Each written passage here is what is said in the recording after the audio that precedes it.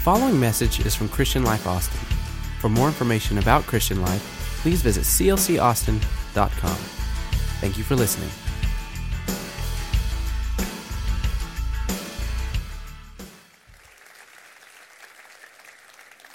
Well, thank you, folks. Have a seat. So good to see you. So good to be back. This is my third time to be with you at this church, so I feel like I'm almost a member. Is that okay? Yeah, because, 3 services each time, that's 9. It feels like that's a half a year or something like that. I love this church. I love your pastor. I've actually never met anybody like Pastor Rex, ever. This is a mega church, and he stands at the front porch and greets people, tells people he knows them and loves them, and the leadership here is unbelievable, so I'm so honored. It was fun to do the marriage conference, but this is kind of what I live for, is having a shot at you on Sunday morning. I'm from Southern California, so I like everything about Austin except your freeways. Okay, what is the deal with that? So let me tell you how most humans around the world drive is when they are ready to get off a freeway in Southern California, we just exit and we're wherever our event is.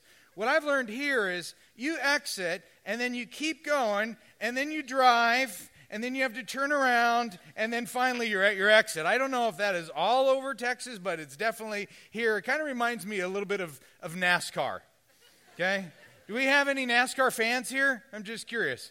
Okay, three people. That's great. Well, I know Pastor Rex is a NASCAR fan. If you don't know much about NASCAR, it's really when cars drive fast in circles. And a NASCAR track looks something like this. A few months ago, I was invited, all expenses paid, to go to Michigan for a NASCAR event.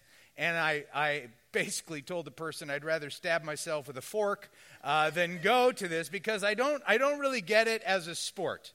Okay, I don't know how it's considered a sport. Actually, I thought NASCAR was an acronym for non-athletic sport centered around rednecks. Okay, now I know that in Texas that is scary to say, because NASCAR fans also own guns and like to hunt and oftentimes have short temper. So I'm just teasing. If you're a short-tempered, gun-holding NASCAR fan, I'm kidding. Okay, I can learn to like it. It's better than watching golf, slightly less than tennis. But I know Pastor Rex is a big fan. He actually is friends with Dale Earnhardt. Okay, so Dale Earnhardt is the most famous of all NASCAR people, and he's number 3. That's his signature number. And I think it's cool that Pastor Rex has friendships with legends. I just thought he took it a little too far when he did this to himself. But the reason that I bring up NASCAR is because that's what I want to talk to you about today. I think NASCAR is the perfect metaphor for how many of us are living our lives where we're moving fast and we're going in circles and we're not gaining a lot of traction in life. And see, we're part of a culture that fuels what I would call this race car mentality, and there's no indication that culture is going to slow down at any time. In my neighborhood, I took this photo because I thought, man, this summarizes so many people's lives. It is a 25-mile-an-hour speed limit, and yet we are living at twice the speed. And we can laugh at stuff like that because we're actually part of a culture where we value busyness. When people are busy, we give them the sense of prestige. We even introduce ourselves or catch up with one another if we haven't seen each other in a while by saying, are you keeping what? Busy. And if they say no, it'd be like, oh, I can't believe you're not keeping. You must be a slacker. We're discouraged, the whole bit. But busyness is the new normal. It is the new normal.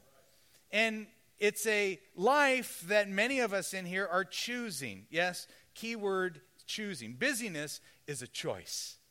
And a lot of you won't agree with me on that, and that's okay, because when you get to heaven, you'll see I was right on this one. But, so the last 2 days I've been here talking about marriage. And many of the marriage problems that we have point back to we're just too busy to spend time together.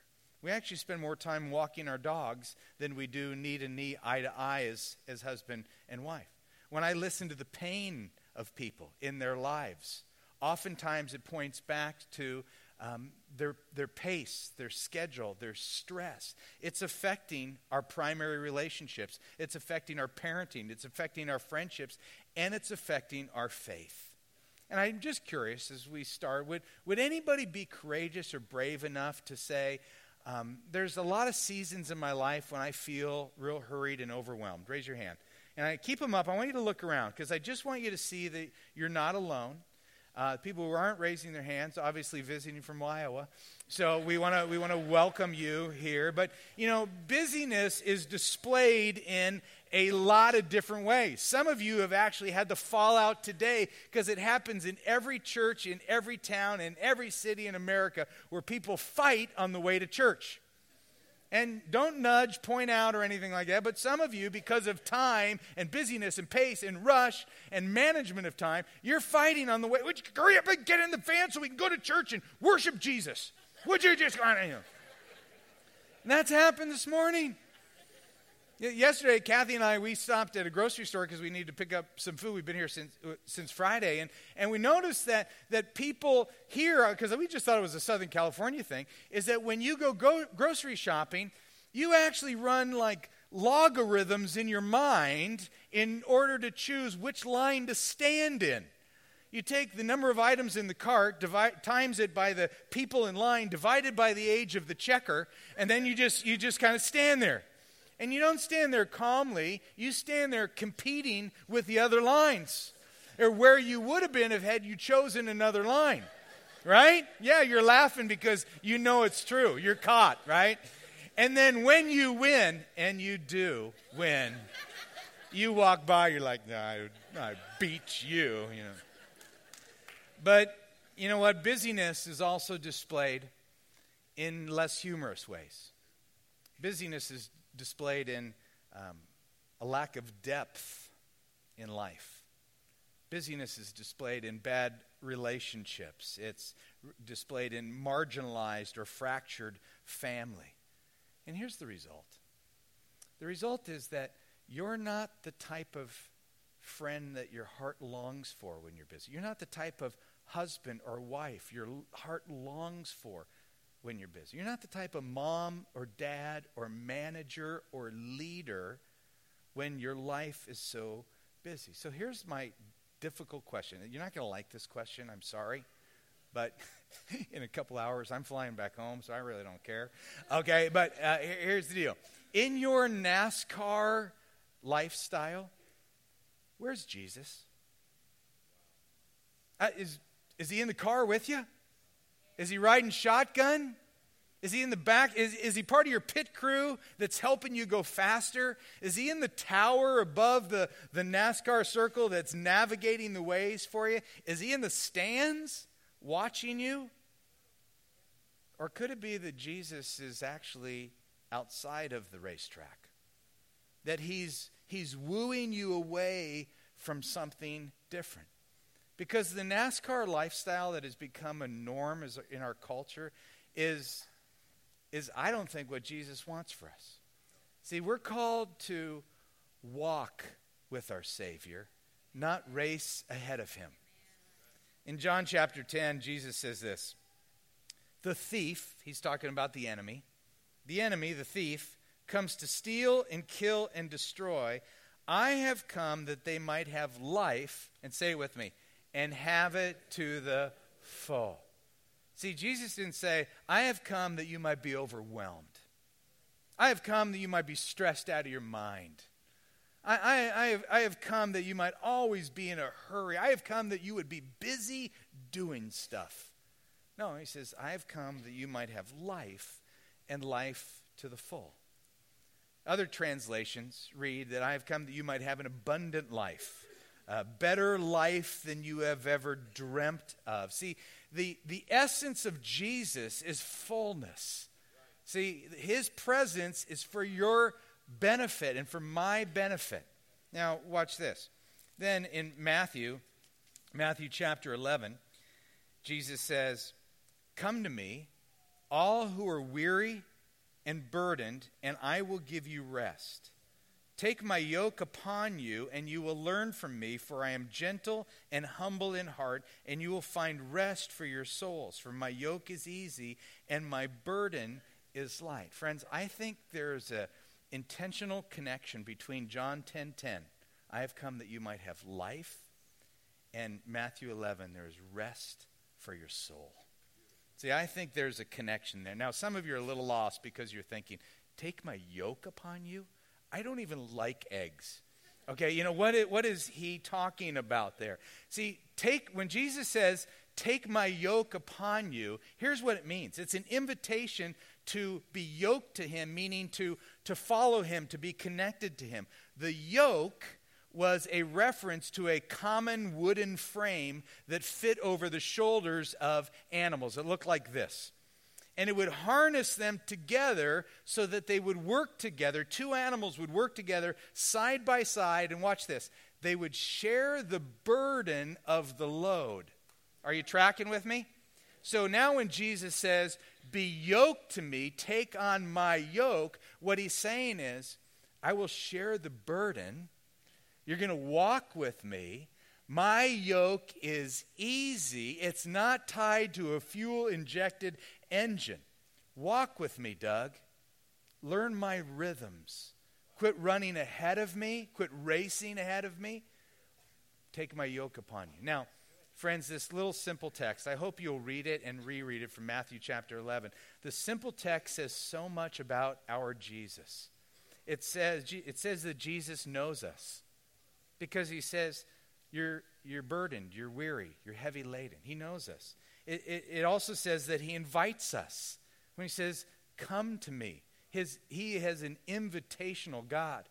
It tells us that Jesus gives us promises. I promise to give you rest.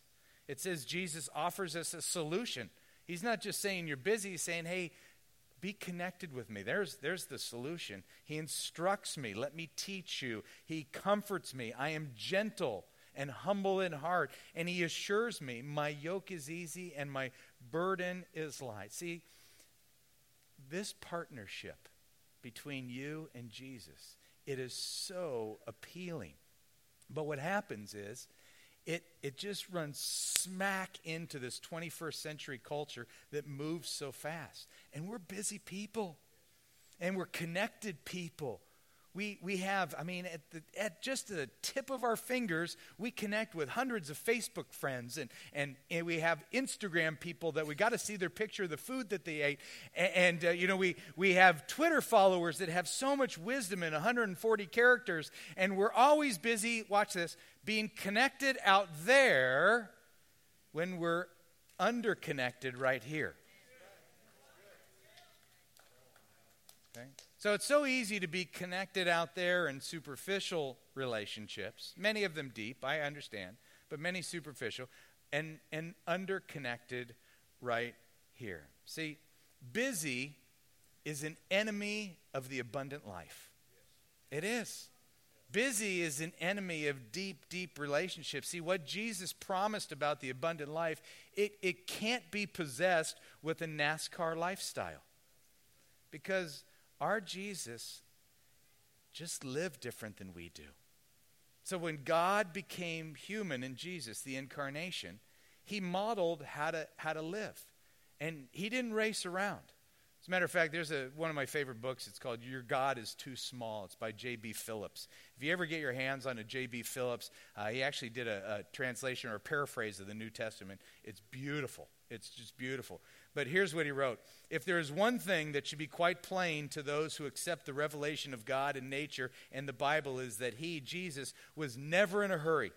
Long preparation, careful planning, and slow growth would seem to be leading characteristics of spiritual life. It is refreshing to study the poise and quietness of Christ. His task and responsibility might well have driven a man out of his mind, but he was never in a hurry, never impressed by numbers, and never a slave of the clock. He was acting, he said, as he observed God to act, never in a hurry. See, brothers and sisters in Christ, Jesus didn't live at a frantic pace, and he hasn't called us into frantic followership. See, when you study the life of Jesus, you see that Jesus, he moved slowly. Here's something that he did that I think we can all learn from. Jesus stopped for others. Okay? He stopped for others. That's a powerful truth. Because I want to be like Jesus, and many of you do as well. You remember in Mark chapter 5, when a synagogue official comes to Jesus to ask him to heal his daughter? I wouldn't have remembered it either, but it's in my notes. So, but in Mark chapter 5, this guy says, "My daughter's dying, will you heal her?" And Jesus says, "Yes." And so they begin to walk to this guy's house so Jesus can heal the daughter. And the Bible says that everywhere Jesus went, there was a crowd. So as they're walking to the house, there's this crowd around him, and this other woman reaches through the crowd just to touch the robe of Jesus, and Jesus stops the parade, right? And he says what? Who touched me? Which seems like a dumb question. Okay, come on, Jesus, do we need to explain crowd dynamics to the one who draws the crowds? I mean, what do you mean, who touched you? A lot of people touch you. I mean, maybe Peter's going, "I would never touch you. Not 3 times would I touch you." And Bartholomew is saying, "Well, I tripped Andrew, and maybe Andrew fell in." Now, but as this is going on, where Jesus is looking around, who touched me? What do you think was happening in the heart of the Father, who wants his baby girl healed? What do you mean, who touched you? Come on, Jesus, let's go. My daughter's dying. But what Jesus did is he stopped, and he was able to meet the needs of this bleeding woman, while at the same time not forfeiting meeting the needs of this guy's daughter. Okay? That Jesus stops. And see, he modeled a love that stops. And I'm just concerned as I watch people of faith live in life, we are passing these opportunities to stop and love because we're just too busy. Okay? Not only did Jesus stop for others, but Jesus' sense of timing seemed to confuse other people. And as a matter of fact, when you begin to live a life that I think we're called to live, is a love that stops, I think all of a sudden people are going to be confused by your sense of priorities and timing. In Matthew, or John chapter 11, Jesus gets word that his best friend, or one of his best friends, Lazarus, is very sick. And so now a man named Lazarus was sick. He was from Bethany, the village of Mary and his sister Martha. And they send word to Jesus that he was sick. So the sister sent word, "Lord, the one you love is sick." Okay? When Jesus heard this, he loved Martha and his sister and Lazarus. So when he heard that Lazarus was sick, he stayed where he was 2 more days. Now think of this. This strikes me as comical. Your dear, dear friend is sick, on the verge of dying, and Jesus goes, "Let's stay here for a couple more days." Okay? And what happens? What happens?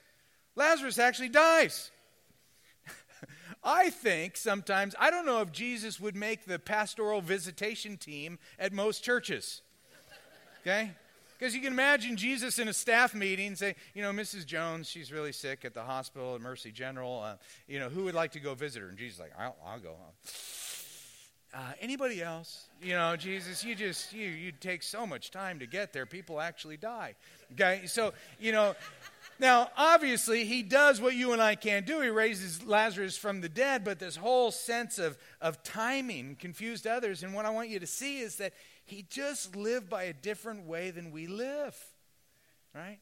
And then what he also did, and what's happening today, is Jesus called others to slow down. And I'm just passing on the words of Jesus to your hearts. He called others to slow down. He emphasized this relaxed truth to Martha. If you don't know the event, Mary and Martha are in the house preparing for the arrival of guests, and Jesus is sitting down, and Mary is at the feet of Jesus learning from him and listening to him. And Martha's over in the kitchen, and she's getting stuff going on and trying to get the house all done. And she actually comes out and complains about her sister. "Jesus, would you tell my sister to help me?" And we're like, tell her to help. And look what Jesus says. But the Lord said to her, "Dear Martha, you are worried and upset over all these details. There's only one thing worth being concerned about, and Mary has discovered it, and it will not be taken away from her. I mean, you can almost see the words of Jesus in a slow countenance. Martha, Martha, Martha. Okay. It's a loose translation of the Greek right there. But, Martha, you're concerned about all the trivial stuff, and Mary has it right. Mary knows what's most important. And I'm not sure we do. I'm not sure we know what's most important. I think as followers of Jesus, many of us have turned this walk into a race. And we're always racing ahead of Jesus. See, love doesn't race. Love stops. Love strolls. Love meanders. And what if that described you? Now, for some of your hearts, I know what a busy heart feels like. This is so counterintuitive, even counterintuitive to the Christian culture, because in Christian culture, we think, I got to do more. I got to hurry myself up, because when I do more, Jesus will be happier with me. Well, the scriptures don't have Jesus saying, get more things done. No, Jesus is saying, love him and love others. Now, friends, I'm not suggesting a lazy life. Not at all. I'm suggesting a life of more Jesus, more love, more family, and less speed. Okay? So how do we get there? Now, I want to be the kind of teacher that's helpful and not just point out the problem. I think anybody can point out the problem. Let's talk about, okay, so what do I do about that, Doug? Well, think of this week. Here's your homework. And literally, who doesn't love homework? Especially during the summer. But this week, when you are at a stoplight, I just want you to think of this. I'm just going to make it real simple for you. When you're at a stoplight this week, there's three colors. We've got red and green and yellow, right? And yellow means what? Yeah, you got that a little confused, but that's all right. So, some of you said speed up, and the Christian said slow down. Okay, so I get that here. So here's what I'm calling you to do. Just think about this. This week, I encourage you to slow down to determine what's beneath our yes. That little word yes. Oh, man. That's a demonic word. Okay, because little yes is what makes me so busy. Why am I saying yes? Why did I say yes to that? Why did I say yes for that for my children? Why did I say yes for that for our family? Why is it that we're all so busy? It always points back to yes. And you have to slow down to get beneath the surface of why you are busy, why you're stressed, why you're out of control. Because if you just stay on the surface, you go, well, there's just a lot to do. Okay, Junior, that's not good enough, all right? You got to go a little bit deeper and say, why am I saying yes? Because here's the deal. Busy people are broken people. You show me a busy person, I'll show you somebody who's broken. They're broken somewhere. They're broken relationally. They're broken emotionally. They're broken spiritually. Case in point, Doug Fields. Every time I find myself too busy, it points back to what I would call unneeded yeses. And why do I say those yeses? Because 50-ish-year-old Doug is still a little boy inside, trying to please other people. It's a little boy who hasn't grown up. And so there's a little people pleaser in me. And I know that when I say yes to people, they'll like me. Just curious, any people pleasers in here? Yeah, several and many liars. Okay, so in that people pleaser in me that says yes, that yes is what is making me busy. It's my own insecurity. So when I'm busy, I'm broken emotionally. That's me. I don't know about you. But if you're ever going to get a handle on this, if you're ever going to live the life that I think we're being called to live as followers of Jesus, you got to get underneath why you say yes to so many things and what might be broken about you that is causing you to say yes. Because there is a price to pay for busyness. And oftentimes it's steep. Okay? Then the red light means what? Stop. Yeah. Stop something this week. Okay? Stop something. Just take it off the calendar. It's part of your homework. Cancel it. Get out of it. Blame it on Pastor Rex. Tell him he told me I had to. Learn to say no, because every yes is an invitation to busyness. You can say no. We don't say it enough. Let's practice. 1, 2, 3. No. Yeah, now say it with conviction, like somebody invited you to something lame. Okay? And you're going to say no at the count of 3. 1, 2, 3. No. Yeah, there you go. Now let's say it in Spanish. 1, 2, 3. No. You are bilingual. You can do it, all right? It is in your vocabulary. Now let's be honest. It's easy to say no to lame stuff, right? Like if after church you invited me over to your house to eat green bean casserole and watch Christian television. No. Okay, no, that's lame. I would not do that, all right? If you wanted me to see your daughter's 7th grade basketball game, no. Okay, I mean, have you ever seen 7th grade basketball? The final score is like 4-3. No, I'm not, It's easy to say no to dumb stuff, right? It's difficult to say no to good stuff. But that's where wisdom comes in from God's Spirit. We need the wisdom because life is not about simple choices. Do I pet a puppy or get a colonoscopy? Okay, that's not life. We're making choices between really good things and really, really great things. Now, you might be sitting there going, I can feel your resistance anyway. You might be sitting there going, okay, that might be easy for you, preacher boy. You only work on Sundays. Okay, but the rest of us, we have real jobs. And I'd say to you, Spanky,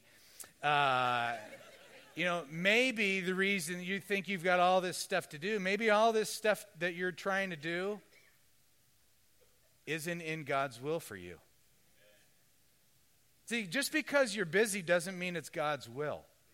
Okay? Because God's will is that you would love Him and love others. And for many of us, that's not happening, but we're so busy in our 1,440 minutes a day.